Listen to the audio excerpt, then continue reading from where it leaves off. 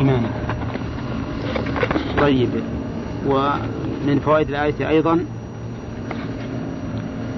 أن المؤمن حقا لا يأمره إيمانه بالمعاصي.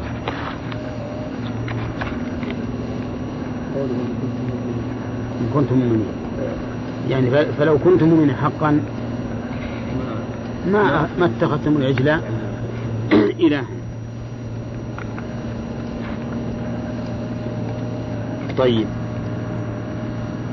الفائدة ومن فوائد الآية أيضا أن الشر لا يسنده الله تعالى إلى نفسه، بل يذكره بصيغة المبني للمجهول. ننفى لا السلام.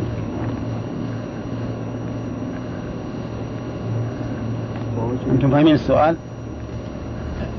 من فوائد الآية أن الشر أو ما أشبه ذلك لا يسنده الله إلى نفسه، يسنده بالبناء للمجهول. يلا خليل، من قوله أشربوا في قلوبهم، لم يقل الله تعالى وألقى الله في قلوبهم حب العجل، بل قال أشربوا في قلوبهم. هل لها نظير من القرآن؟ الرحمن، وهي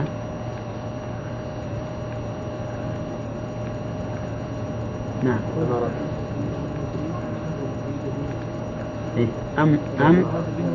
أم أراد بهم ربهم رشدا وأنا لا ندري أشر أريد بهم في الأرض أم أراد بهم ربهم رشدا. الفائدة أن الشر وما يشتق منه لا يضيفه الله إلى نفسه بالبناء للفاعل، بل بالبناء للمفعول، لأن النبي صلى الله عليه وسلم يقول الشر ليس إليك، الشر ليس إليك. مفهوم يا جماعة؟ وقد مر علينا هذا في باب القضاء والقدر في العقيدة، وذكرنا أن الشر في المفعول لا في الفعل. أو نسيتم؟ من تقدير الله عز وجل كل شيء فهو بقضاء الله وقدره، حتى كما قال رسول الله حتى العجز والكيس والخير والشر. لكن الشر بالنسبة لفعل الله له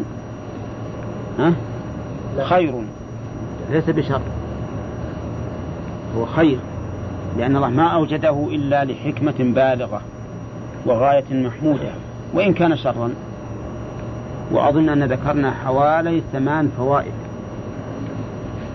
في إيجاد المكروهات والشرور. نعم، ولعلكم إن شاء الله على ذكر منها. نعم، أو إن صار قلناه. طيب، على كل حال هذه الفائدة يجب أن نعلمها، أن فعل الله ليس بشر مهما كان، فهو كله خير، لأن الله حكيم. لكن الشر في إيش؟ في المفعولات، في المفعولات المخلوقات. وأما نفس الفعل فهو ليس بشر. ونحن ضربنا مثلا في الرجل يكوي ابنه بالنار، والنار مؤلمة محرقة، لكنه يريد أن يشفى، فهذا المفعول الواقع من الفاعل شر مؤلم محرق، لكن الكي نفسه من أجل غايته المحمودة يكون إيش؟ يكون خيرا، يكون خيرا. طيب، ثم قال الله تعالى قل إن كانت لكم الدار الآخرة عند الله خالصة من دون الناس فتمنوا الموت إن كنتم صادقين. في هذه الآية تكذيب لليهود الذين قالوا لنا الآخرة ولكم الدنيا لن تمسنا النار إلا أياما معدودة. ما وجهه؟ وجه منديل. وش وجهه؟ إن كانت لكم دار الآخرة خالد. لا، وجه تكذيب اليهود في هذا. فتمنوا الموت وقد قال الله لن يتمنوه أبدا بما قدمت أيديهم. الفائدة الثانية وهي مبنية على خلاف في تفسير الآية، جواز المباهلة لإثبات الحق، وترى مبنية على خلاف في تفسير الآية. منين ناخذ يا عبد الله؟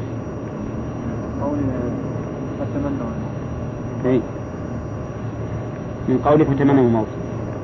وش هذا الرأي الذي أشرنا إليه وقلنا بناء على أنها من باب المباهلة؟ لأن تفسيرهم بأن قول فتمنوا الموت يباهلون على ذلك إذا كنتم تدعون من الآخر قال. نعم، هذا قول. والقول الثاني أن المراد بالآية ظاهرها ولا تكون من باب المباهلة. وذكرنا لكم أن ابن كثير ضعفه وقال إنه لو كان الأمر كذلك لكانوا هم أيضا يلزموننا بذلك.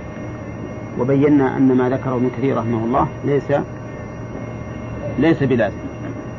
ليس بلازم، إذ أنهم لو ردوا الأمر إلى النبي عليه الصلاة والسلام نعم لا تمنوا، ولكنهم لم يردوه لأنه هم المدعون، فكانوا هم الذي يلزمهم.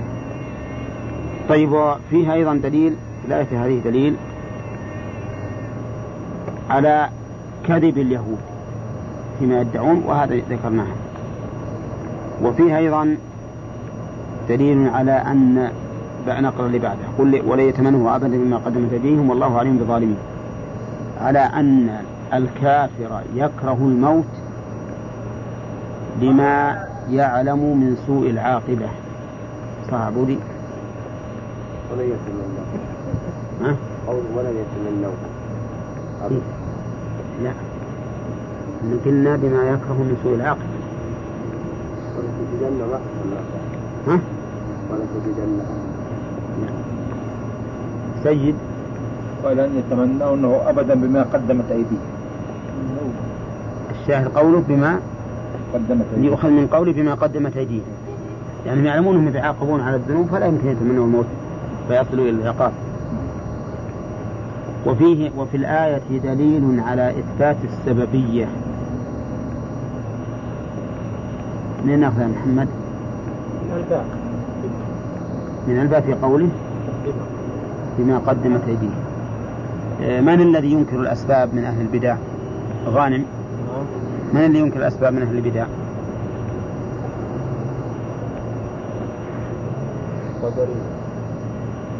قدرية لا.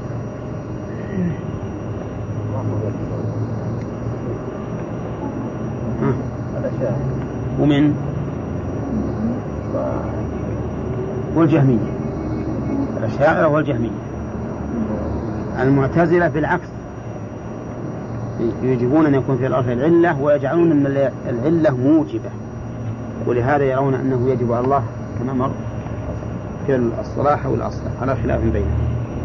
طيب، وفيه إثبات العلم لله عز وجل.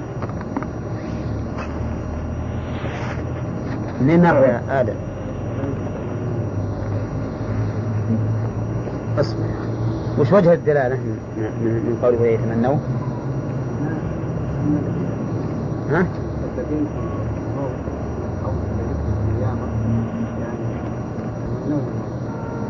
إذا وش الدليل إن هذه تفيد علم الله؟ وش وجه الدلالة من إفادتها لعلم الله؟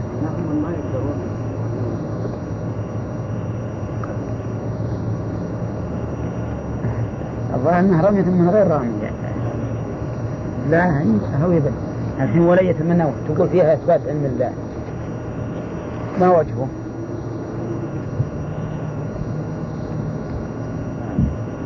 ها؟ هو فيها إثبات علم الله. إيه؟ كل سؤال والله عليم بالظالمين. لا هو صحيح فيها إثبات والله عليم بالظالمين، فيها إثبات العلم، لكن حتى لن يتمنوا فيها إثبات العلم.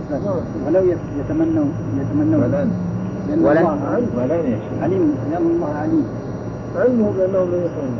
إيه؟ لأنهم ما تمنوا، لأنهم ما تمنوا. قال الله ولن يتمنوه فعلا وقع، ما تمنوه، فوقع الأمر كما أخبر به،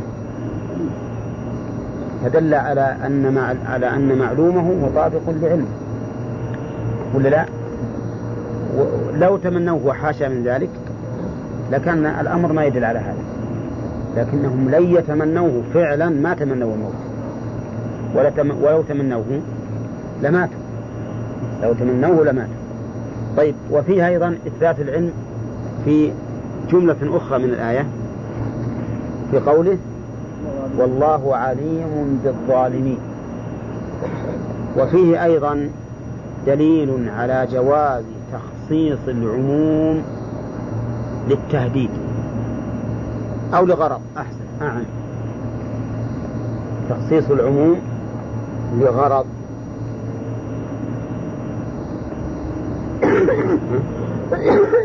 والله عليم بالظالمين، والله عليم بكل أحد،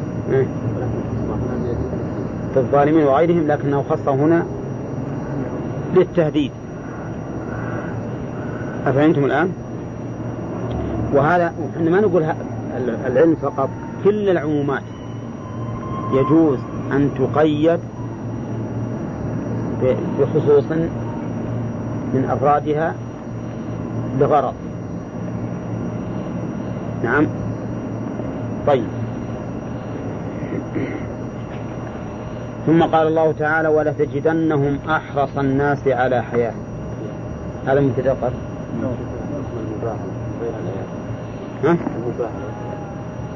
حكم المباهلة جائز في الأمور الهامة التي يقصد بها إثبات الحق وإبطال الباطل. وقد روي أن ابن عباس رضي الله عنه وعن أبيه أنكر العول في الفرائض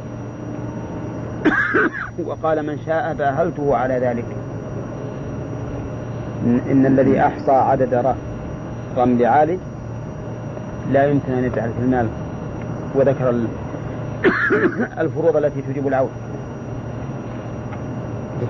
فالأشياء الهامة لا بأس الإنسان يباهل عليها لإثبات الحق، ولكن بشرط أن يكون على علم من ذلك، لا يقع الأمر بخلاف هذا ويصاب. نعم. دعاهم ولكن ما أجابوا. في وقت نجران دعاهم، أما في قصة اليهود وهو ما ورد من رسول الله أو دعاهم مباهلة، لكن كان ابن كثير يرجح هذا ويقول ما يستدل على هذا الأمر. المباهلة كيف يعني؟ المباهلة أصلها من الابتهال إلى الله في الدعاء. يعني مثلا أنا أقول كذا وأنت تقول كذا، تقول تعال هلك وهلي ونجتمع ونقول لعنة الله على الكاذبين، أو الكاذب منا يصاب بكذا أو ما أشبه ذلك. قال الله تعالى ولتجدنهم أحرص الناس على حياة ومن الذين أشركوا. اللام هنا موطئة للقسم، والجملة مؤكدة باللام وبنون التوكيد الثقيلة في قوله ولتجدنهم، وبالقسم المقدر وهو والله لتجدنهم. وهنا لتجدنهم الدال مفتوحة وهو فعل مضارع وليس فيه ناصب ينصبه. فلماذا فتحت الدال؟ لأنه متصل بنون التوكيد، والمضارع إذا اتصل بنون التوكيد يبنى على الفتح. وقول لتجدنهم هذا فعل مر علينا قريبا، وأنه ينصب مفعولين أصلهما المبتدأ والخبر. المفعول الأول ألهى في لتجدنهم، والمفعول الثاني أحرص الناس. والخطاب هنا لتجدنهم إما للرسول صلى الله عليه وسلم لأنه المخاطب في القرآن أولا، والخطاب للرئيس أو للإمام خطاب لأتباعه، فكل خطاب في القرآن للرسول صلى الله عليه وسلم فهو خطاب لأمته، إلا ما دل الدليل على أنه خاص به، مثل قوله ألم نشرح لك صدرك ووضعنا عنك وزرك وما أشبه ذلك، فهو على خصوصه. وقوله نعم، والخطاب من الرسول وإما لكل من يتأتى خطابه، أي لا تجدنهم أيها المخاطب بهذا القرآن الكريم، والقرآن الكريم مخاطب به من؟ جميع الناس. نعم مخاطب. قال ولا تجدنهم أحرص الناس على حياة. أحرص اسم تفضيل، أولا أحرص الناس اسم تفضيل. وما هو الحرص؟ الحرص هو أن يكون الإنسان طامعا في الشيء مشفقا من فواته. الطمع في الشيء مع الإشفاق من فواته يسمى حرصا. والحرص يستلزم بذل المجهود،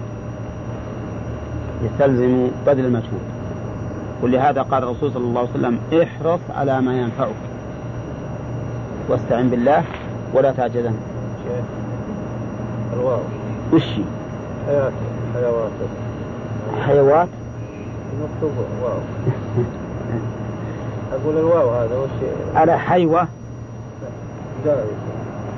هذا سلمك الله الرسم القديم، رسم المصحف القديم على هذا الوجه. فالعلماء رحمهم الله رأوا أن الأولى إبقاء الرسم القديم العثماني على ما كان عليه، وإلا فإنه على حياة بالألف. يغلط بعض الناس اللي ما تذكرها ما يفهم.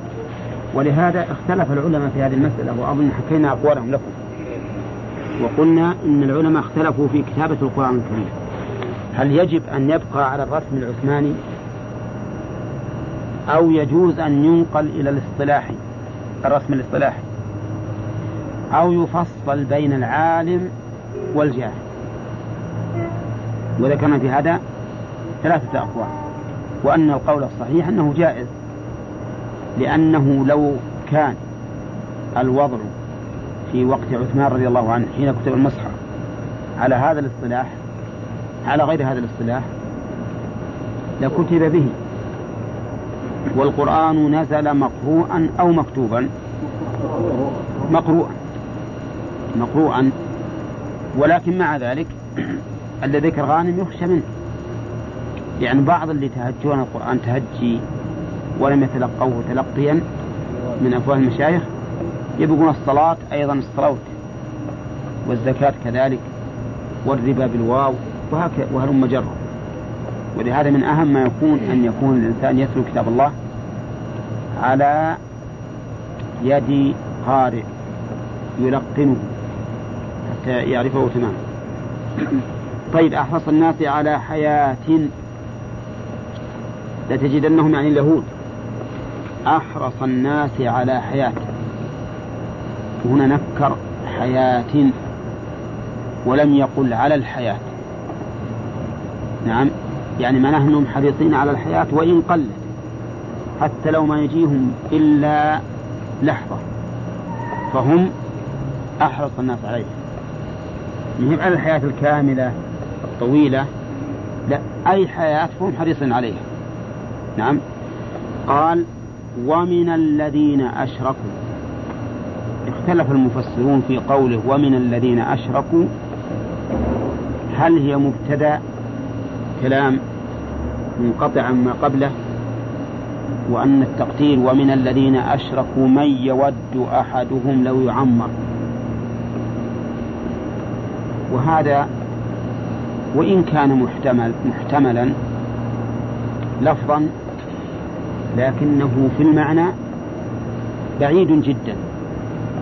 ولهذا الصواب الرأي الثاني أنه معطوف على قوله الناس، يعني ولتجدنهم أحرص الناس وأحرص من الذين أشركوا، وأحرص من الذين أشركوا، يعني اليهود أحرص من المشركين، على الرغم من أن اليهود أهل كتاب يؤمنون بالبعث وبالجنة وبالنار، والمشركون ما يؤمنون بذلك. واللي ما يؤمن بالبعث يصير أحرص الناس على حياته، لأنه يرى أنه إذا مات انتهى أمره ما عاد يعود، فتجده يحرص على الحياة اللي يرى أنه هي رأس ماله، ولا يرى هناك حياة أخرى.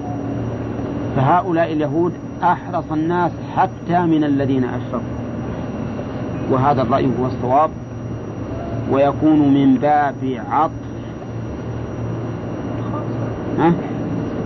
الخاص على العام. ليش؟ لأن المشركين منين؟ من الناس، المشركين من الناس، فإذا أحرص الناس ومن الذين أشركوا، مع أن المشركين من الناس فيكون أحرص حتى من هذا الصنف من الناس الذين لا يؤمنون بالبعث. وقول من الذين أشركوا أي بالله. والشرك تفاصيله ما هو هذا محلها إن شاء الله تعالى في كتاب التوحيد، وأنه ينقسم إلى أقسام ثلاثة، كل قسم من التوحيد يقابله قسم من الشرك. وهذه الأقسام الثلاثة هي كل منها يتنوع إلى أصغر وأكبر، ومنها أيضا ما يتنوع إلى خفي وجلي. هنا نعم نعم ومن الذين أشركوا. نعم. الوجه الأول يقول أن هذه منفصلة عما قبلها، وأن معنى الآية ومن الذين أشركوا من يود أحدهم لو يعمر. وقوله ومن الذين أشركوا يود أحدهم لو يعمر 1000 سنة. يود، وش معنى المودة؟ الحب والتمني، الحب والتمني. وقوله أحدهم الضمير يعود على من؟ اليهود ولا على المشركين؟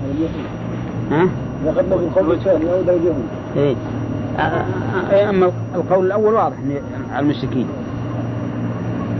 لا غير، والقول الثاني يحتمل أن يكون الضمير عائدا على اليهود، ويصير انقطع الكلام عند قوله أشركوا، ويحتمل أن يكون عائدا إلى المشركين. يود أحدهم لو يعمر 1000 سنة. أيهما أرجح في نظركم؟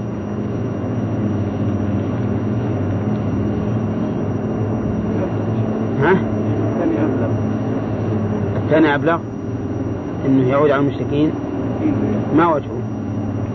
يكون على اليهود، بما أن المشركين يود أحدهم لو يعمر 1000 سنة ويرغبون في الحياة، فاليهود أعظم منه. ممكن نقول أن اليهود يدخلون في الشرك لأن عندهم شرك. لا ما هو هذه عودة الضمير. لا ما هو هذا ما هو بواحد، ليس بواحد. يعود عنه لأنه خطاب يرجحه السياق، يعني ترجيح السياق، وفي ترجيح المعنى الذي أشار إليه حمود. إذا كان يود أحدهم أي المشركين، يعني حمود يرى أن الضمير يعود على المشركين أرجح. نعم، يرجح ما قال حمود أمران، أحدهما أن الضمير في الأصل يعود إلى أقرب مذكور، والمشركون هنا أقرب. والثاني أنه إذا كان المشرك يود أن يعمر 1000 سنة، وكان اليهودي أحرص منه على الحياة، فيلزم أن يكون اليهودي يتمنى أن يعمر أكثر من 1000 سنة، إذا لا، إذا قلنا أن الضمير يعود على اليهود فيرجحه أن السياق فيه، ولكنه يدل على أن الذي يتمنى 1000 سنة من هم؟ اليهود، فتبين أن الأول أبلغ، لأنه إذا كانوا أحرص من المشرك الذي يتمنى أن يعمر 1000 سنة فهو أعظم دليلا على أنهم أي اليهود يحبون الحياة. وقوله أحدهم لو يعمر 1000 سنة، لو يعمر، إيش معنى التعمير؟ الزيادة في العمر، الزيادة في العمر، والعمر هو الحياة. وقوله لو يعمر، لو هذه هل هي شرطية؟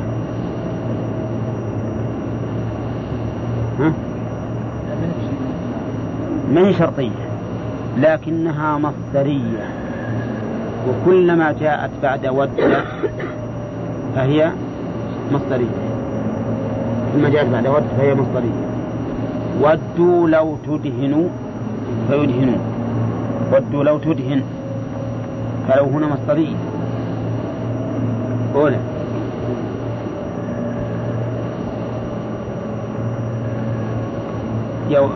يودون لو أنهم بادون في الأعراب،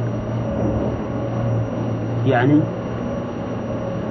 لو هذه مصدرية، كلما جاءت ود لو بعد ود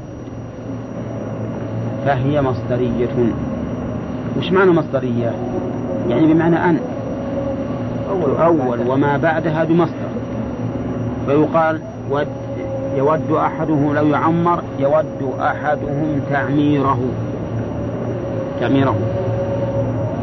1000 سنة معروفة، 1000 سنة، والسنة هي العام. وما المراد بالسنة هنا؟ السنة الميلادية أو السنة القمرية؟ ها؟ أي الميلادية، لأنهم هم على الميلاد، يقصدون على الميلاد. طيب، التاريخ الميلادي هذا حادث، واليهود لا يعترفون بالمسيح نبيا، والكلمات إذا أطلقت تحمل على المعنى الشرعي. وقد قال الله تعالى إن عدة الشهور عند الله 12 شهرا في كتاب الله يوم خلق السماوات والأرض منها 4 شهور. فالميقات الذي وضع الله للعباد إنما هو بالأشهر الهلالية، بالأشهر الهلالية. يسألونك عن الأهلة قل هي مواقيت لمن؟ للعرب والحج، للناس والحج، كل الناس. ولذلك التاريخ هذا الأخير ليس مبنيا على أصل من الدين، وهذا دين، فإن التواريخ كلها إلى أن حدث هذا فيما نعلم كلها على التاريخ الهلالي. التاريخ الهلالي لأنه علامة حسية ظاهرة، لكن هذه الأشهر الفرنجية هي علامتها حسية ظاهرة أبدا، اصطلاحية محضة. ولذلك بعضها يصل 31 وبعضها يرجع إلى 28 بدون أي سبب وبدون أي علة، فهي ما هي مبنية على أصل. وقد حاول بعض الحسابين أن يحول هذه الأشهر إلى عدد ثابت،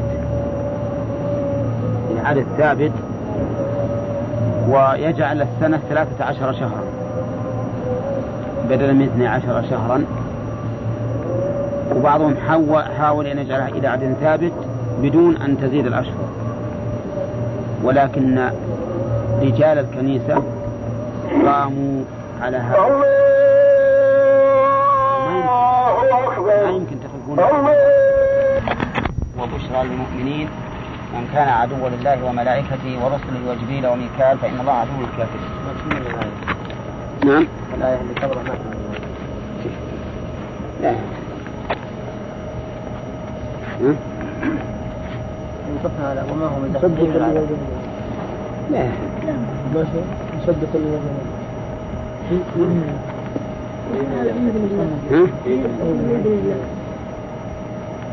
إيه قرأنا الآية هذه الآن بناقشكم فيها. طيب قوله تعالى قل من كان عدوا لجبريل يشير إلى من يا ماهر؟ الذين يقولون أن جبريل هو يعني روح شريرة نقرأ الحروف وعدو لنا. من اللي قاله؟ اليهود. طيب قوله لجبريل فيها قراءات. غانم ما حضرت؟ جبريل ثلاث قراءات. جبريل إيه؟ وجبرائيل. نعم أحسن. جبرائيل ملك ولا نبي؟ ملك موكل بإيش؟ موكل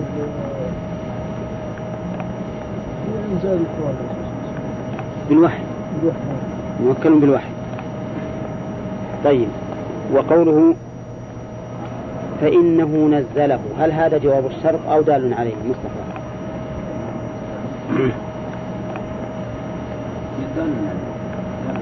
وين جواب الشرط؟ وين الجملة؟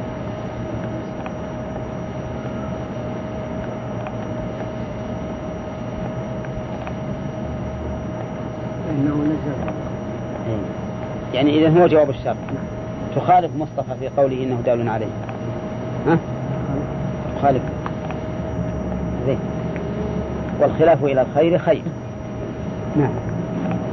إذا أنه جواب الشرط فإنه نزله هذا جواب الشرط. نعم.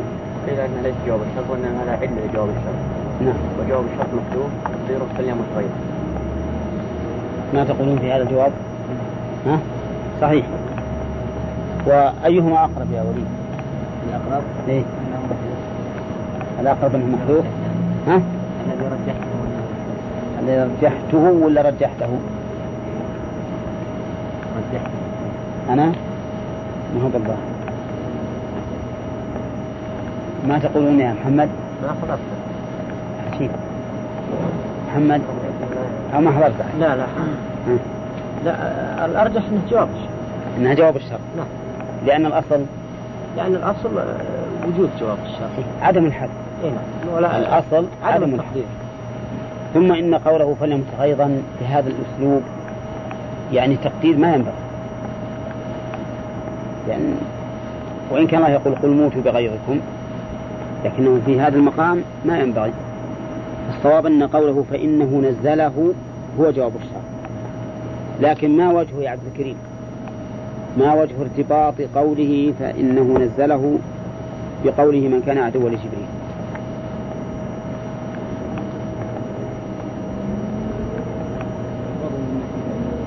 لا من الناحية المعنوية ولا النحو جواب الشرط هذا ارتباط من الناحية المعنوية.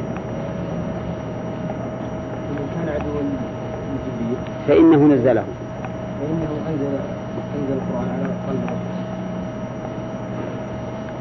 لكن ما وجه ارتباط جواب الشرط بفعل الشرط من الناحية المعنوية؟ يعني الذين يقولون أن جبريل عدو لهم فالعدو دائما يأتي بالأشياء الخبيثة وجبريل عليه السلام يأتي بالأشياء المنزلة من الله عز وجل فهو يعني يأتي بالأشياء الخيرة. كأنه جواب يكون علة للحكم. يعني المعنى من كان عدوا لجبريل فإنه ليس فيه من أوصاف ما يعادى عليه إلا أنه نزله على قلبك وهذا لا ينبغي أن يكون سببا للعداوة. نعم. وفي البلاغة يقولون تأكيد الذم بما يشبه المدح، وتأكيد المدح بما يشبه الذم، هذا شبيه به، هذا شبيه به. نعم. يقول الشاعر: ولا عيب فيهم غير أن سيوفهم بهن فلول من قراع الكتائب. ما بهم عيب إلا هذا، وهذا عيب ولا مدح؟ مدح، لكن تأكيد الذم بما يشبه المدح. طيب، إذن فالصواب أن هذا هو جواب الشرط. وقوله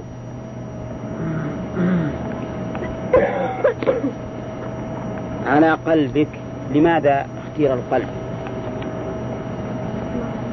ما حرص؟ وعبد الله، لماذا اختير القلب؟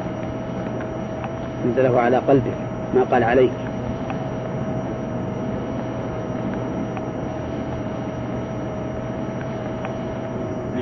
وحسين،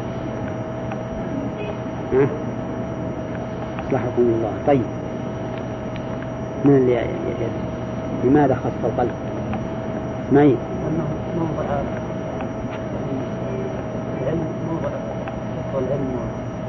الوعي، موضع الوعي والفهم. طيب، قوله تعالى بإذن الله، المراد بإذن الله هنا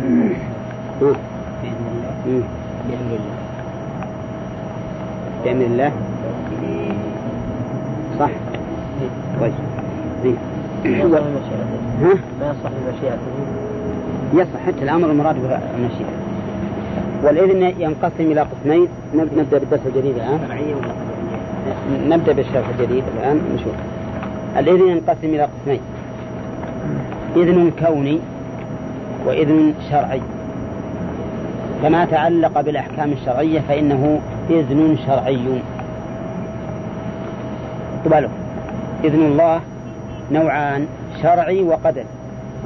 فما تعلق بالأحكام الشرعية فهو شرعي، وما تعلق بالأحكام الكونية كالخلق والرزق والتدبير وغير ذلك فهو إذن قدري. قال الله تعالى: قل الله أذن لكم أم على الله تفترون. هذا وشو؟ شرعي ولا قدر؟ شرعي، لأنه قدرا قد أذن لهم، لأنهم فعلوا هذا، حرموا ما شاءوا وأباحوا ما شاءوا. نعم. أم لهم شركاء شرعوا لهم من الدين ما لم يأذن به الله. شرعي. شرعي. وش الدليل شرعي؟ شرعوا لهم من الدين، وأيضا هو قدرا مأذون فيه. هذا الذي شرعوه من الدين قدرا مأذون فيه، ولو لم يؤذن ما وقع، لو لم يؤذن فيه قدرا ما وقع. فهم شرعوا من الدين ما لم يأذن به الله شرعا، ولكنه أذن به قدرا. ولا يحيط. نعم. من ذا الذي يشفع عنده إلا بإذنه. ما قولكم في هذا؟ الإذن شرعي ولا كوني؟ قدري؟ كوني شرعي. من ذا الذي يشفع عنده إلا بإذنه، هذا كوني، يعني يتعلق بالتدبير والفعل. يشفع فعل يتعلق بتدبير الله وقضائه، فيكون المراد بالإذن هنا الإذن الشرعي. نعم. نعم، الإذن الكوني، الإذن الكوني القدري. الفرق بينهما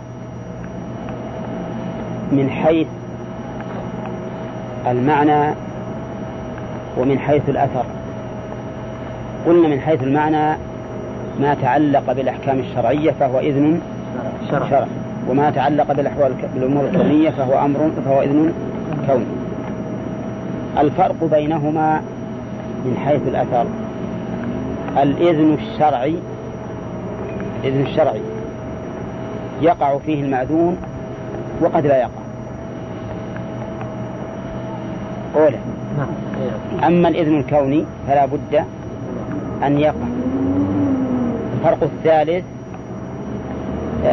الفرق الثاني أيضا من كثير: الإذن الشرعي يكون مما رضيه الله، وأحبه ورضيت لكم الإسلام دينا. والإذن الكوني قد يكون مما يرضاه الله وقد يكون مما لا يرضاه الله. مفهوم يا جماعة؟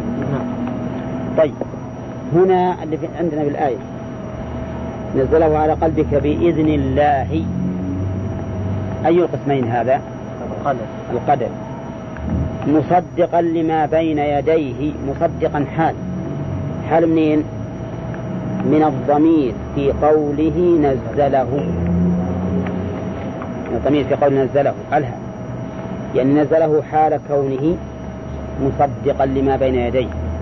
وقوله ما بين يديه أي لما سبقه، لأن ما بين يديه قد تقدمك.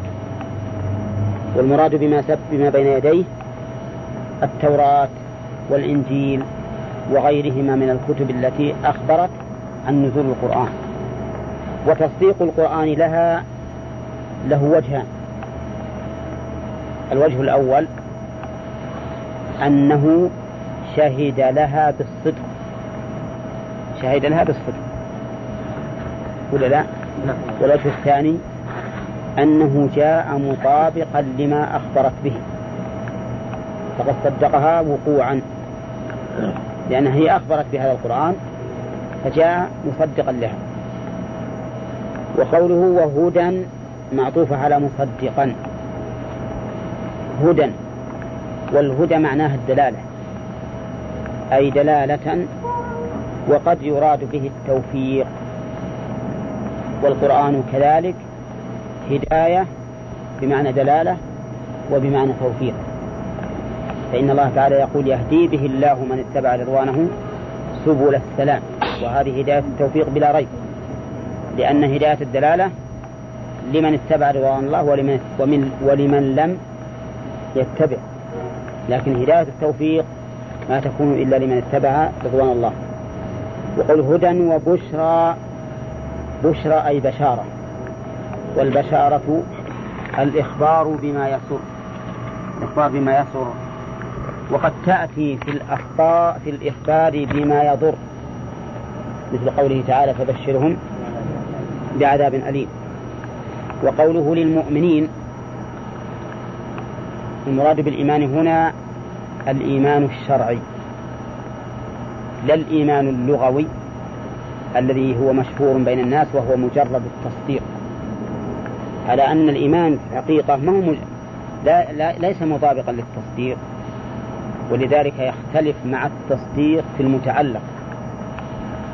فالإيمان يقال آمن به، نعم، ولا يقال صدق، ولا يقال صدق به، أو يقال صدق به على، لكن ليست على غرار آمن به، بل لها معنى آخر. ثم إن الإيمان يدل على أمن واستقرار، ولهذا قال بعض العلماء إنه يكون في الأمور الغيبية دون الأمور المحسوسة. وهذا قد يكون فيه نظر، لأن قول إبراهيم عليه الصلاة والسلام لما قال الله له قال أولم تؤمن قال بلى ولكن ليطمئن قلبي، فهنا ازداد قلبه بأمر محسوس. وأيضا يقول الله تعالى الذين يؤمنون بالغيب، فدل هذا على أن الإيمان قد يكون بما يشاهد، وإلا لم يكن لقوله بالغيب فائدة. على كل حال الإيمان هنا هو في الحقيقة التصديق المتضمن للقبول والإذعان، لا بد من أن يكون متضمنا للقبول والإذعان، قبول في الأخبار وإذعان في الأحكام. أما إذا لم يكن قبول ولا إذعان فليس بإيمان، ليس بإيمان حتى لو وقد ذكرنا كثيرا من شواهد هذا بأن مجرد التصديق ليس بإيمان. هنا يقول الله عز وجل هدى وبشرى للمؤمنين، قوله للمؤمنين متعلق بهدى وبشرى ولا بالثانية فقط؟ نعم، إن قلنا بالثانية فلا إشكال، إن قلنا بالأولى ففيه إشكال، لأن القرآن هدى للناس كما قال الله عز وجل شهر رمضان الذي نزل في القرآن هدى للناس وبينات من الهدى والفرقان. وحينئذ إذا قلنا إنه متعلق بهدى وبشرى بهما جميعا فإنه يحتاج إلى إلى بيان وجه الجمع بينه وبين قوله تعالى هدى للناس. ووجه الجمع أن يقال إن المراد بالهداية هنا هداية الانتفاع، يعني ما ينتفع به ويهتدي به إلا المؤمنون. والله تبارك وتعالى يقول في القرآن عن الإنسان إنا هديناه السبيل إما شاكرا وإما كفورا، يعني سواء كان شاكرا أو كفورا فإن الله قد هداه السبيل، يعني بينه له وأظهره وأوضحه. لكن من الناس من يكون شاكرا ومنهم من يكون كفورا. نعم. إلا تأتي لكنها مقيدة، ما تأتي إلا مقيدة، ما تأتي إلا مقيدة. نعم.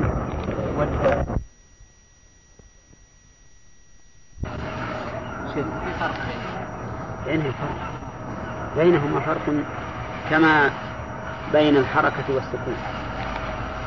نعم. إذا قلنا مصدقا لما بين يديه أي أنه شاهد لها بالصدق، هل معنى أنه يقول إن هذه الكتب صادقة وأنها من عند الله فيقتضي أن نؤمن بها. هذا إذا قلنا مصدقا لها يعني شاهد لها بالصدق. وإذا قلنا أنه مطابقا لما أخبرت به هو معناه أنها هي أخبرت بأنه سيكون القرآن ينزل فنزل. بينهما فرق. نعم في الأحكام يعني نعم. ما تحتوي عليه. المعروف أن إيماننا بالكتب السابقة ليس إيمان اتباع، بل إيمان تصديق واتباع لما تقتضيه شريعتنا أن نتبعها فيه. وأما ما خالفتها شريعتنا فلكل جعلنا منكم شرعة ومنهاجا. شيخ. نعم. قول في رمضان هدى للناس ما نخص الناس بالمؤمنين؟ لا. شلون يهدي غيرهم؟ يعني هداية الدلالة مثل ما تلون عليك الآية إنا هديناه السبيل إما شاكرا وإما كفورا. هذه ما لها إشكال، لكن رمضان في إشكال شلون يهدي غير المؤمنين؟ نعم يهديهم دلالة لهم. هدى للناس يعني دلالة لهم. القرآن يعني يعود القرآن دلالة. نعم. دلالة لجميع القرآن. يعني هو بيعود على الشهر. لا مو على الشهر. القرآن. نعم. قال وهدى وبشرى للمؤمنين. نعم. مصدقا لما بين يديه وهدى وبشرى للمؤمنين من كان عدوا لله وملائكته ورسله وجبريل وميكال فإن الله عدو للكافرين. اكتبوا لكم يا جماعة من اسم شرط ولا لا؟ ها؟ أو شرطية؟ لا شرطية. الدليل على ذلك جوابها فإن الله عدو للكافرين. فإن الله عدو للكافرين فهي شرطية. وقوله من كان عدوا لله بعد قوله من كان عدوا لجبريل دليل على أن من كان عدوا لجبريل فهو عدو لله. وهذا يشهد له الحديث الصحيح من عادى لي وليا فقد آذنته بالحرب. فقد آذنته بالحرب يعني معناه أعلمت الحرب عليه. فإذن نقول وجه مناسبة لما قبلها أن من كان عدوا لجبريل فإنه عدو لله. وقوله وملائكته يعني وعدوا لملائكته. والملائكة جمع ملك، والملك قالوا إنه مشتق من الألوكة وهي الرسالة، لأن الله يقول جاعل الملائكة رسلا، فمعنى إذن ملائكة أي رسلا أي رسل. وقوله وملائكته يشير إلى أن العداوة لجبريل عداوة لجميع الملائكة، لأن حقيقة الأمر أن مثل هذه العداوة هي عداوة لشخص متمثلا في جنس، متمثل في جنس، فالعدو لواحد من هذا الجنس عدو للجميع. وقوله ورسله ما فيه ذكر في الآية الكريمة للرسل، نعم، لكن من المعلوم أن من كان عدوا للملائكة فهو عدو للرسل عليهم الصلاة والسلام، لأن الملائكة ولا سيما جبريل ينزلون على الرسل بالوحي والنصر والتأييد، إذ يوحي ربك إلى الملائكة أني معكم فثبتوا الذين آمنوا. فاللي يكون عدوا للملائكة يكون عدوا للرسل وعدو لغير الرسل أيضا من أتباعهم. وقوله وجبريل وميكال، جبريل معروف وفيها القراءات السابقة، نعم عندي جبرائيل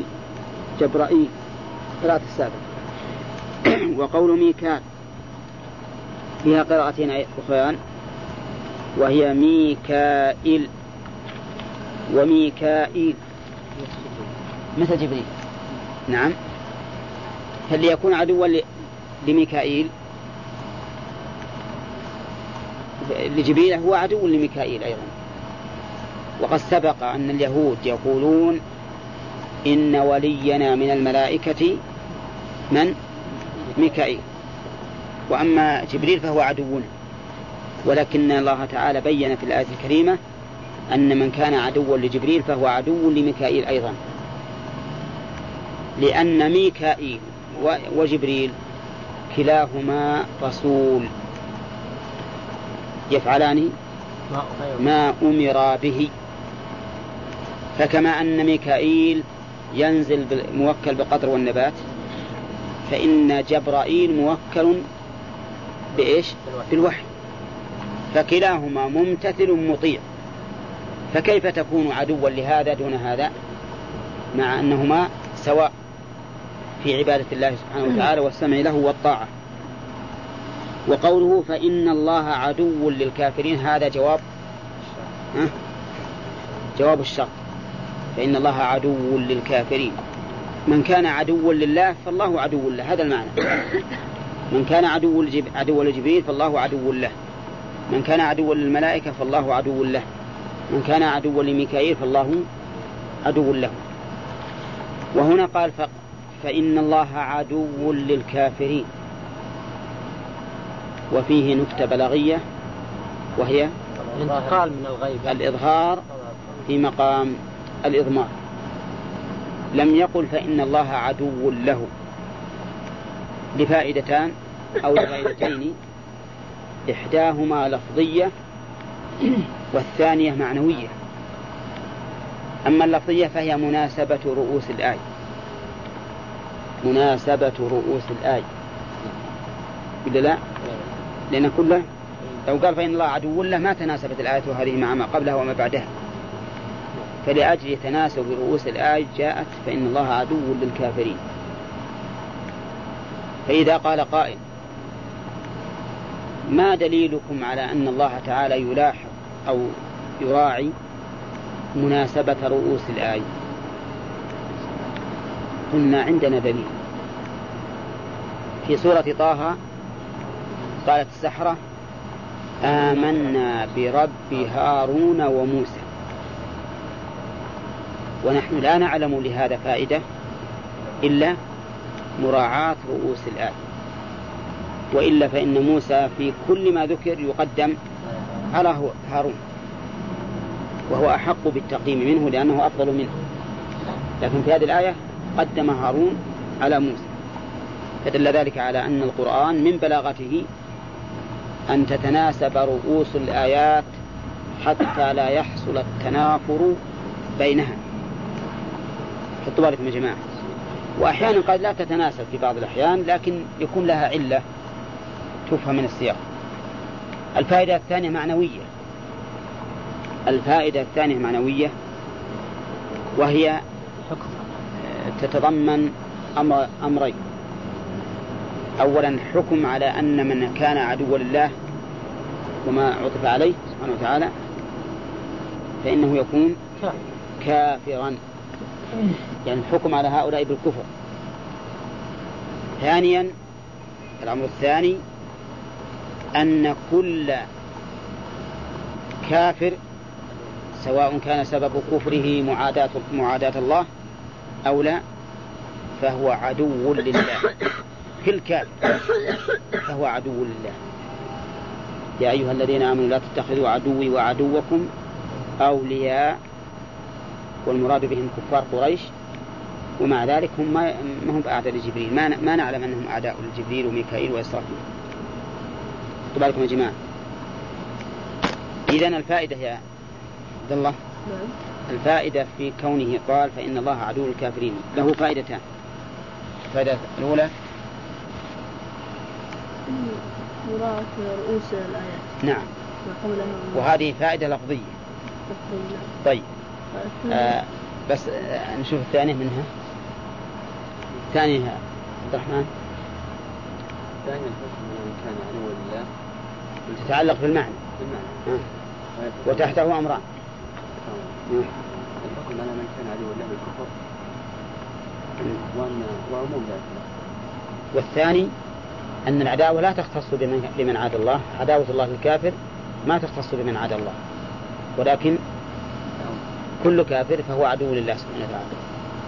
طيب إذن من عاد الله وأبغضه والعياذ بالله، أو أبغض شريعته، أو رأى أنه ظالم له بما يجري عليه من أقداره، فهو كافر ولا لا؟ كافر. فهو كافر لأن الله يقول عدو للكافرين. فكل من عاد الله عز وجل فإنه كافر له، كافر به، لو صلى وصام وزكى وحج، ما دام أنه يشعر بأن الله عدو له والعياذ بالله فإن الله فهو كافر. إذن فهمنا من هذا أن اليهود بهذه العداوة لجبريل كانوا كفارا، ومع ذلك فإن لهم أحكام اليهود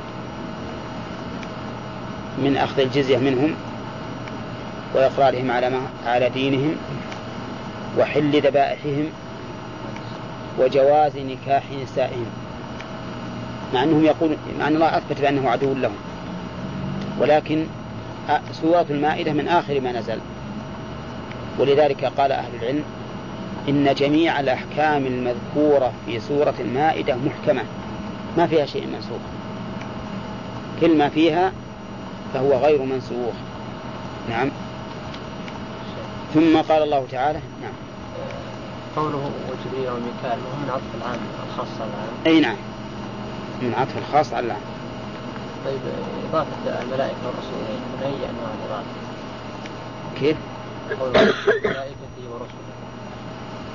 مثل ما قلت لك إن المعادي لفرد من جنس يعتبر معاداة للجنس كله. قصدي إضافة الله الملائكة إليه بنفسه. إيه نعم، لأنهم رسله. يعني إضافة تشريف وتكريم. إضافة تشريف وتكريم. هذا كما قال الله تعالى بل عباد مكرمون لا يسبقونه بالقول وهم بأمره يعملون. وقال فإن الله عدو للكافرين. طيب الحقيقة الفوائد ما بعد أخذناها ترى يا جماعة. قول ما أخذنا شيء. ها؟ من الفوائد. لا قد تكون من الفوائد. ثم قال الله تعالى ولقد أنزلنا إليك آيات بينات.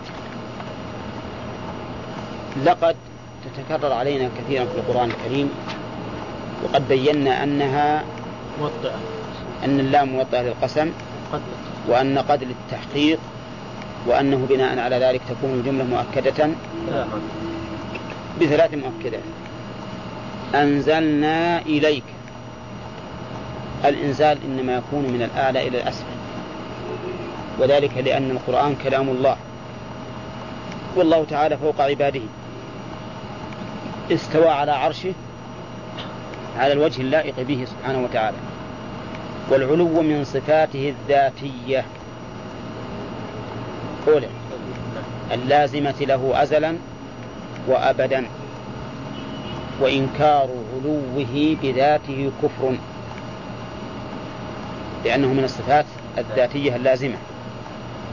وأما استواؤه على العرش فإنه من الصفات الفعلية، من الصفات الفعلية، لأنه يتعلق بمشيئته.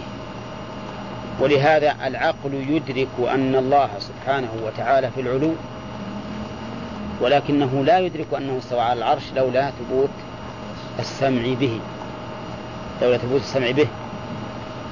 وقد ذكرنا فيما سبق قصة أبي المعالي الجويني. كان رحمه الله له كرسي يوم الجمعة يجلس عليه ويقرر للناس، وكان أبو المعالي الجويني من الأشاعرة من المتكلمين، وكان ينكر العلو، فقال في جملة كلامه: كان الله ولا مكان، وهو الآن على ما كان عليه. وش قصده؟ إنكار أن يكون في العلو. نعم. فقال له من؟ أبو العلاء الهمداني، قال له: أيها الشيخ، دعنا من ذكر العلو، لكن ما تقول فيما يجده كل إنسان يقول يا رب يجد من نفسه ضرورة بطلب العلو.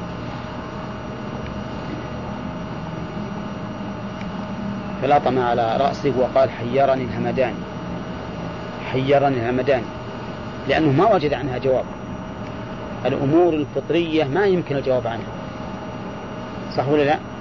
أنت الآن تجد العجوز اللي ما قرأت ولا تفهم القرآن ولا شيء، عندما ترفع يديها عندما تدعو وين تروح بيديها؟ تذهب بها إلى فوق، مع أنه ما درست ولا تفهم القرآن، لكن هذا شيء ضروري فطري. فإذا علو الله عز وجل من لوازم ذاته، من صفاته الذاتية التي لا ينفك عنها أزل وأبدا. وقول إليك آيات جمع آية، والآية في اللغة العلامة. الآية في اللغة العلامة، نعم، لكنها في الحقيقة أدق من العلامة. العلامة تفسر بها الآية للإيضاح، وإلا فإنها أدق، لأنها علامة بدليل، يعني تتضمن العلامة والدليل. وفرق بين العلامة والدليل: إن العلامة مجرد علامة فقط، لكن الدليل مقنع للنفس موجب أن تنقاد. هذا الفرق بين العلامة المجردة وبين الدليل. في الحقيقة أن الآية علامة بدليل، وهذا العلماء رحمهم الله دائما يفسرون الشيء بما يقاربه وإن كان بينهما فرق، مثل ما يقولون ذلك الكتاب لا ريب فيه. وش معنى لا ريب فيه؟ لا شك، مع أن الريب غير الشك، بينهم معنى دقيق، إذ أن الريب شك بقلق، لكن الشك شك مطلق، ما عند الإنسان شيء يوجب أن يقلق بهذا الشك، لكنهم يفسرون الأشياء بما قاربها تقريبا. إذن الآيات معناها العلامات، لكنها علامات دلائل، علامات دلائل موجبة لتصديق النفس، موجبة للتصديق. وهذه الآيات التي أنزلها الله على رسوله صلى الله عليه وسلم كونية ولا شرعية؟ شرعية. والآيات آيات الله تنقسم إلى قسمين: كونية وشرعية. فالليل والنهار والشمس والقمر هذه آيات كونية، ومن آياته الليل والنهار والشمس والليل والنهار، من آياته الليل والنهار والشمس والقمر، لا تسجدوا للشمس ولا للقمر. فهذه آيات كونية. وأما الآيات الشرعية فهي ما أنزله الله على رسوله، وأشرفها وأعظمها هذا القرآن العظيم. وقول آيات بينات البين بمعنى الواضح، يعني اللي هو واضح الدلالة والعلامة. فالقرآن بين، ولكن لاحظوا أنه بين بنفسه ولا يلزم أن يكون مبينا لكل أحد. فإن من الناس من تزيده الآيات عمى أولى، كما قال الله تعالى في سورة فصلت وهو عليهم عمى أولئك ينادون، مع أنه يقول هذا بيان للناس. فالقرآن لا شك أنه بيان مبين، لكنه لمن لم يعمي الله بصيرته. أما من أعمى الله بصيرته والعياذ بالله فإنه لا يستفيد من القرآن. وإذا تتلى عليه آياتنا قال أساطير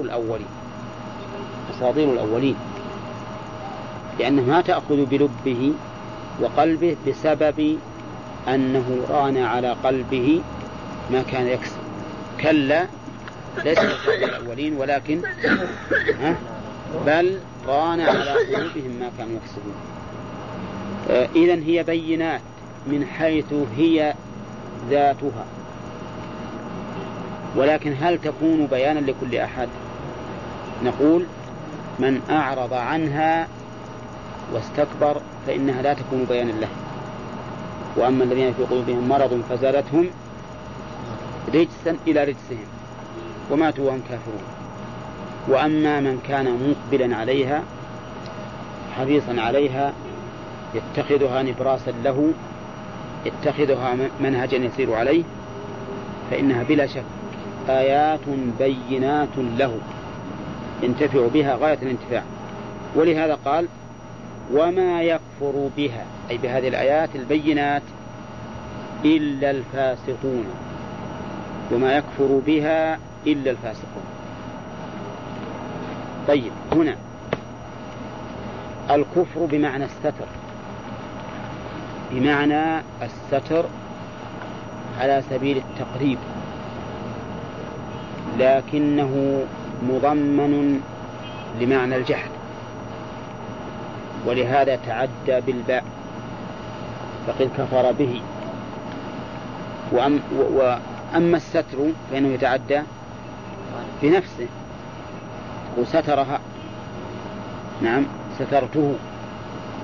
لكن الكفر هنا يعدى بالباء لأنه يتضمن معنى الجحد، وكل جحد فهو ستر بلا شك.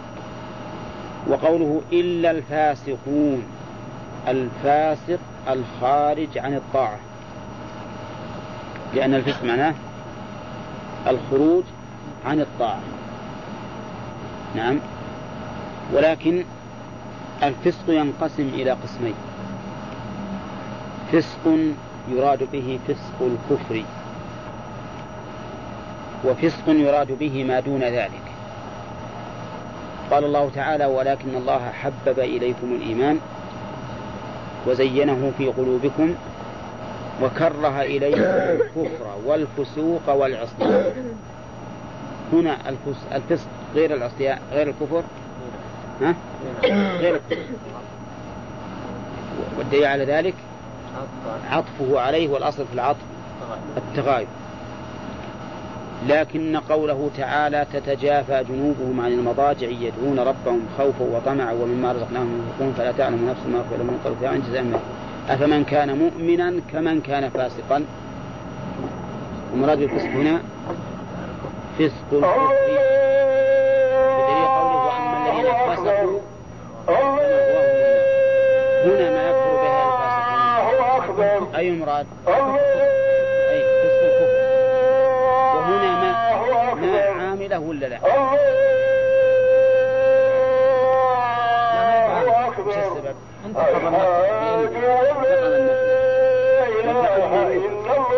تأملوا لأن فيها مناقشة.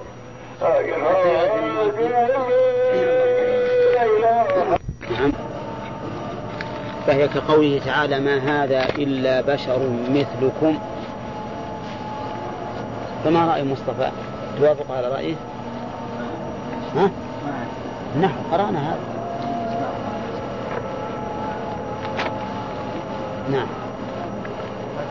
دخلت على الجملة الفعلية. إيه. فليست من هذا الباب. صح. هذه ليست من هذا الباب أصلا، لأن الحجازية تدخل على المبتدأ والخبر على الجمل الاسمية، فهذه ليست من هذا الباب أصلا. نعم. أسئلة مبتدأ جملة. لا ما يصير. اللي يأتي مفردا يأتي ويأتي جملة الخبر، وهذه انتبهوا لها، لأن بعض الأحيان يلقي الإنسان السؤال يشوف يعني نظر المسؤول.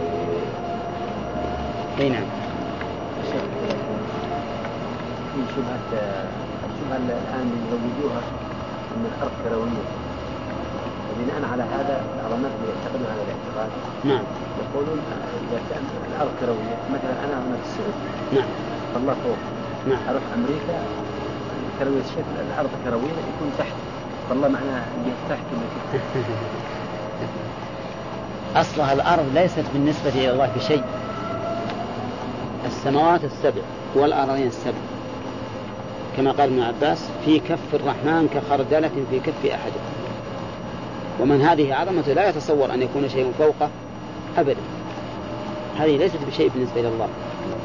لله المثل الأعلى لو فرض أن تحت قدمك بيض،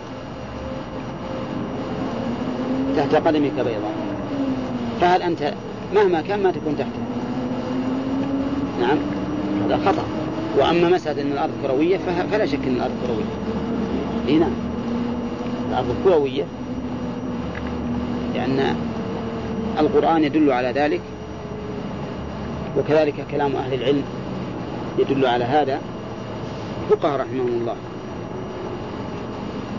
فأما القرآن فقال الله تعالى إذا السماء انشقت وآذنت لربها وحقت وإذا الأرض مدت وألقت ما فيها وتخلت.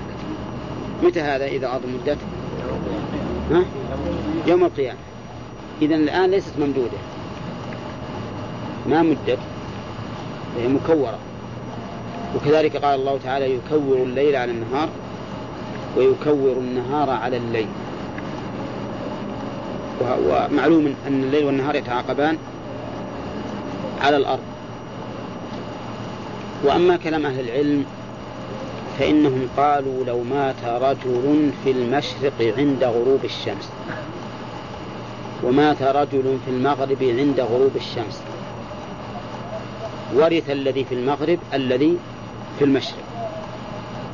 نعم مع أن الشمس مع أنهما ماتا عند غروب الشمس تماما، كل لما غربت الشمس طلعت روح. وهذا دليل على إيش؟ على أن الأرض كروية، لأنه لو لم تكن كذلك لكانت الشمس تغيب عن الأرض جميعها، عن الأرض جميعها مرة واحدة. وهذا في الحقيقة ما فيه جدال. الآن الناس صاروا يجادلون في مسألة حركة الأرض ودوران الأرض، وهذا لا شك أنه من فضول العلم الذي لا ينبغي للإنسان أن يضيع الأوقات ويتعب الأفكار في إثباته أو نفيه. يعني نقول الحمد لله الذي جعل الأرض راسية قرار لمصالحنا ومنافعنا. نعم. أي نعم. مثل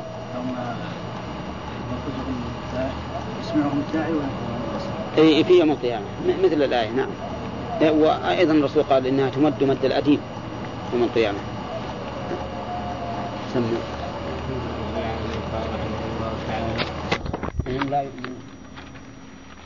أو كلما الهمزة هنا للاستفهام والواو للعطف.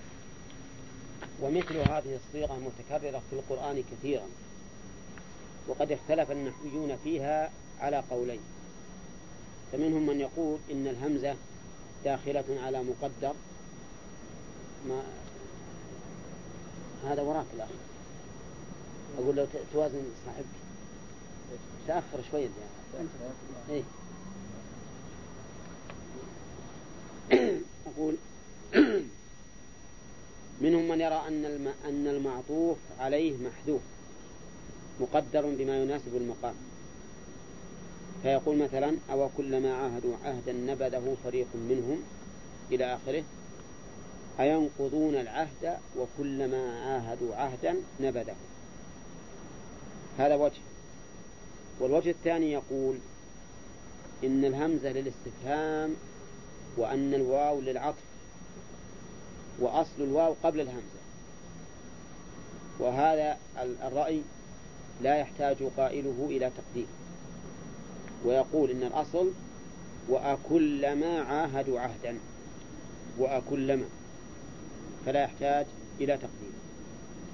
وهذا لا شك أنه أيسر، والأول أقعد، يعني من جهة القواعد العامة في النحو الأول أقعد، لكن هذا أيسر. لماذا؟ لأنه لا يحتاج إلى تكلف المقدر، وأحيانا يصعب على المرء أن يقدر شيئا يناسب المقام، وما دام هذا أسهل فإنه ينبغي أن يكون هو المعتمد. يصير التقدير أن الهمزة مؤخرة بعد حرف العطف، ونقول: أو كلما، أي وأكلما عاهدوا عهدا. طيب، أما كلما فإنها أداة شرط تفيد التكرار، أداة شرط تفيد التكرار، يعني تكرار الشرط جوابها بتكرر شرطها. ولهذا لو قال القائل لزوجته: كلما كلمت زيدا فأنت طالق مثلا، وقلنا بصحة هذا التعليق، فإنها كلما كلمته طلقت، إذا كلمته مرة طلقت، إذا كلمته الثانية طلقت، إذا كلمته الثالثة طلقت، بخلاف إن إذا قال: إن كلمت زيدا فأنت طالق، فهي ما تطلق إلا مرة واحدة. هنا يقول لك: كلما عاهدوا عهدا، والعهد الميثاق الذي يكون بين الطوائف، سواء كان ذلك بين أمة مسلمة وأمة كافرة، أو بين أمتين مسلمتين، أو بين أمتين كافرتين. والضمير في عاهدوا يعود على اليهود، كلما عاهدوا عهدا نبذه، والنبذ بمعنى الطرح والترك، أي نبذوا هذا العهد فطرحوه ولم يفوا به. وهذا هو حال بني إسرائيل، لا مع الله ولا مع عباد الله. فالله تعالى أخذ عليهم العهد والميثاق، ومع ذلك نبذوا العهد والميثاق. والنبي عليه الصلاة والسلام عاهدهم، ومع ذلك نبذوا عهدهم في لما قدم المدينة، وإذا فيها 3 طوائف: بنو النضير، وبنو قريظة، وبنو قينقاع، فعاهدهم النبي عليه الصلاة والسلام. كلهم نقضوا العهد، ولكن كانت الدائرة عليهم. فهنا يقول: أو كلما عاهدوا عهدا نبذه فريق منهم. فريق جماعة، منهم أي من هؤلاء اليهود. وإنما قال فريق منهم لأن من اليهود من لم ينقض العهد بل وفى به، بل أسلم ودخل في الإسلام، ولكن غالبهم نبذه. ولهذا قال: بل أكثرهم لا يؤمنون. وهذا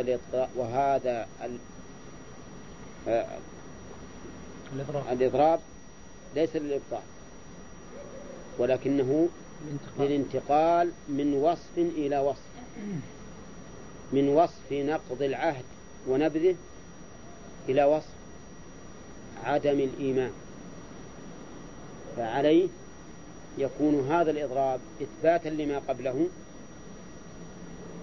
وببل وزيادة وصف، وهو أن أكثرهم لا يؤمنون. وقوله لا يؤمنون لأن المؤمن حقيقة لا بد أن يفي بالعهد، كما قال الله تعالى وأوفوا بالعهد إن العهد كان مسؤولا. وأخبر النبي عليه الصلاة والسلام أن آيات المنافق 3 منها إذا وعد أخلف وإذا عاهد غدر، بل أكثرهم لا يؤمنون. ولو أنهم آمنوا ما نقضوا العهد الذي بينهم وبين الله أو الذي بينهم وبين عباد الله.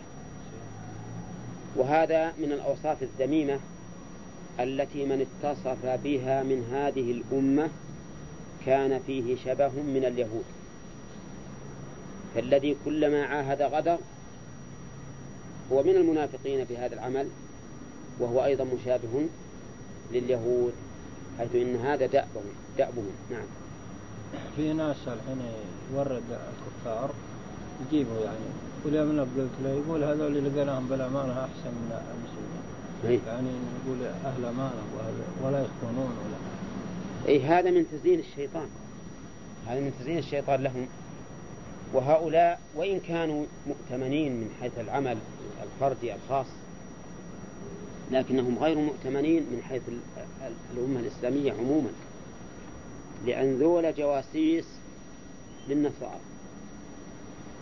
ثم إن كل درهم نبذل لهؤلاء ففي الحقيقة أننا نبذله ليقيموا به رصاصة تكون في نحور المسلمين، خصوصا الشرقيين مثل الفلبينيين، فإنهم الآن الحرب بينهم وبين المسلمين قائمة، ومع ذلك نأتي بهم. ثم إنه مهما كان الأمر لو فرض أن هؤلاء يريدون أن يحسنوا المعاملة بينهم وبين الناس لأجل أن يسلكوا، لأنهم لو ساءت معاملتهم بينهم وبين الخلق ما حد باع، يكون حشفوا سوء كيله، لكن هم يقولون نحن نحسن المعاملة لأجل أن نرغب، فهذه سياسة وخيانة مكر. فالواجب على المسلم أن يكون حذرا، ولا ينبغي للمسلم أن يعرف كراهة النبي عليه الصلاة والسلام لوجود اليهود والنصارى في هذه الجزيرة ثم يذهب يجلبه، وهو الذي يقول صلى الله عليه وسلم فيما صح عنه أخرجوا المشركين من جزيرة العرب، ويقول فيما ثبت في صحيح مسلم لأخرجن اليهود والنصارى من جزيرة العرب حتى لا أدع إلا مسلم. نعم. وفي السنن أنه قال أخرجوا اليهود والنصارى من جزيرة العرب. كيف الرسول يقول أخرجوهم حين نجيبهم؟ ولذلك حصل منهم مفاسد عظيمة الآن، وهم إذا كثروا يطالبون بحقوق، يطلبون مدارس ويطلبون كنائس ويطلبون كل ما يكون لهم في البلاد الأخرى. لا المسيحية اللي يجيبون مصر وهذا داخلين فيها أي لا. والمسيحيون من العرب قد يكون أخبث من المسيحيين من غيرهم هنا. قال تعالى ولما جاءهم رسول من عند الله مصدق لما معهم.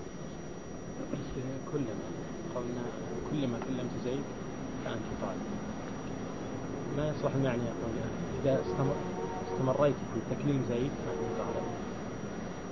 لا، كل ما وقع منها كلام، يعني لو كلمته 3 مرات طلقت 3. يعني هي تدل على استمرار الجواب كلما؟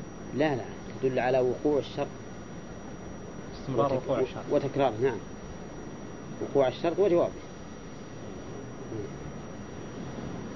طيب، في عند الناس الآن أسلوب خطأ في اللغة العربية، وهو أنهم إذا جاءوا بكلما يكررونها في الجواب، فيقول كلما جاء زيد كلما جاء عمرو، كل ما حصل كذا كل ما حصل كذا.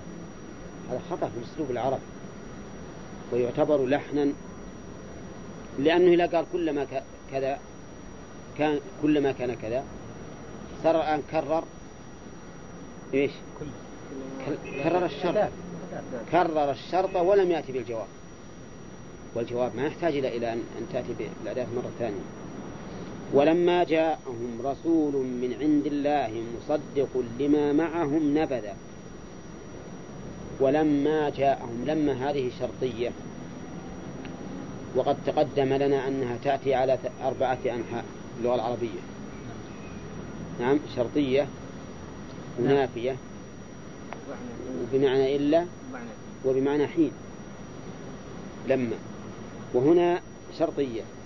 وقول رسول من عند الله هذه صفة لرسول، يعني رسول مرسل من عند الله وهو محمد صلى الله عليه وسلم.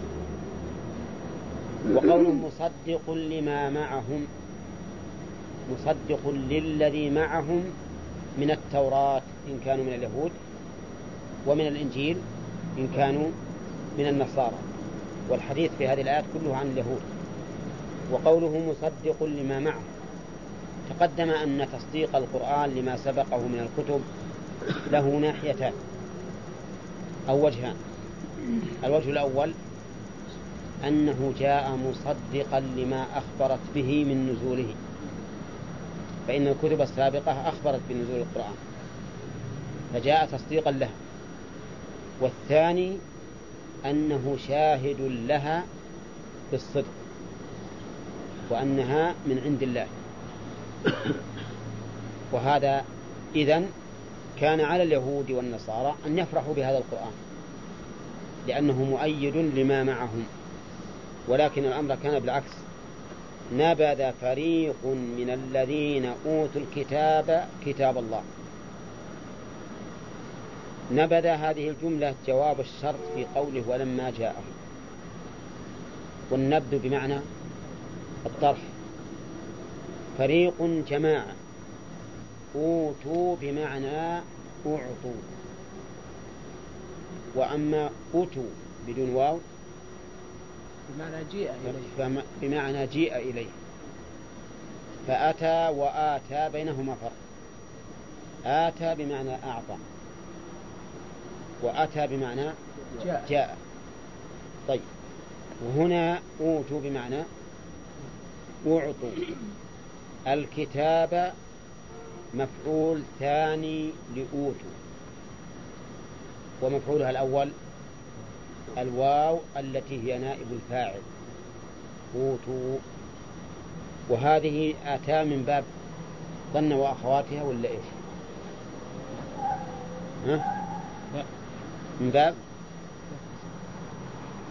إيش؟ إيش من باب؟ لا، من باب كسر. عندكم ابن مالك يقول والثاني منهما كثاني اثني كسر، فهو من باب كسر. من باب كسر يعني ينصب مفعولين ليس أصلهما المبتدا والخبر. والمفعولان هنا الأول الواو اللي هنا بالفاعل، والثاني الكتابة. وقول أوتوا الكتاب هنا للعهد الذهني، وهو بالنسبة لليهود التوراة، وبالنسبة للنصارى الإنجيل. وقوله كتاب الله، كتاب مفعول نبذ. والمراد بكتاب الله هنا القرآن، وأضيف إلى الله سبحانه وتعالى لأنه المتكلم به. وسمي القرآن كتابا لأنه مكتوب في اللوح المحفوظ وفي الصحف التي بأيدي الملائكة وفي الصحف التي بأيدي البشر. نعم، كتاب الله. وإضافته إلى الله لأنه كلام الله. فالقرآن الذي نقرأه الآن هو كلام ربنا تبارك وتعالى، تكلم به حقيقة بلفظه ومعناه، وسمعه منه جبريل، ثم أتى به إلى النبي صلى الله عليه وسلم، فنزل به على قلب النبي صلى الله عليه وسلم حتى وعاه وأداه إلى الصحابة، والصحابة أدوه إلى التابعين، وهكذا حتى بقي إلى يوم هذا ولله الحمد. وقوله كتاب الله نبذوه وراء ظهورهم، طرحوه وراء الظهر،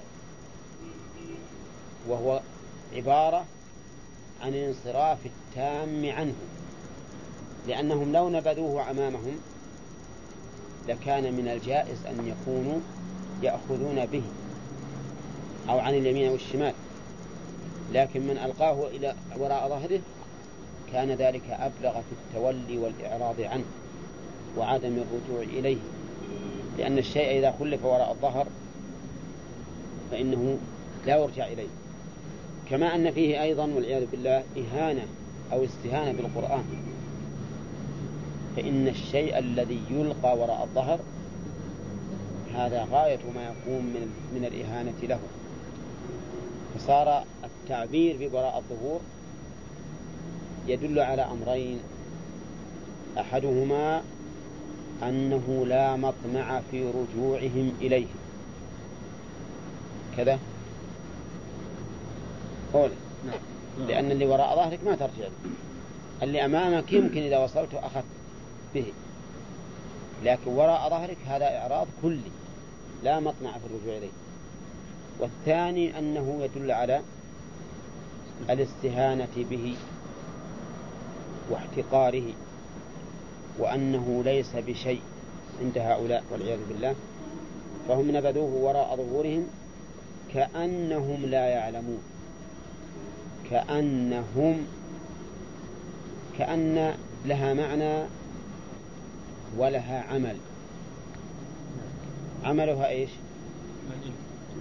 عمل إن تنصب الاسم وترفع الخبر، وأما معناها فهو هنا التشبيه، يعني كأنهم في نبذهم لكتاب الله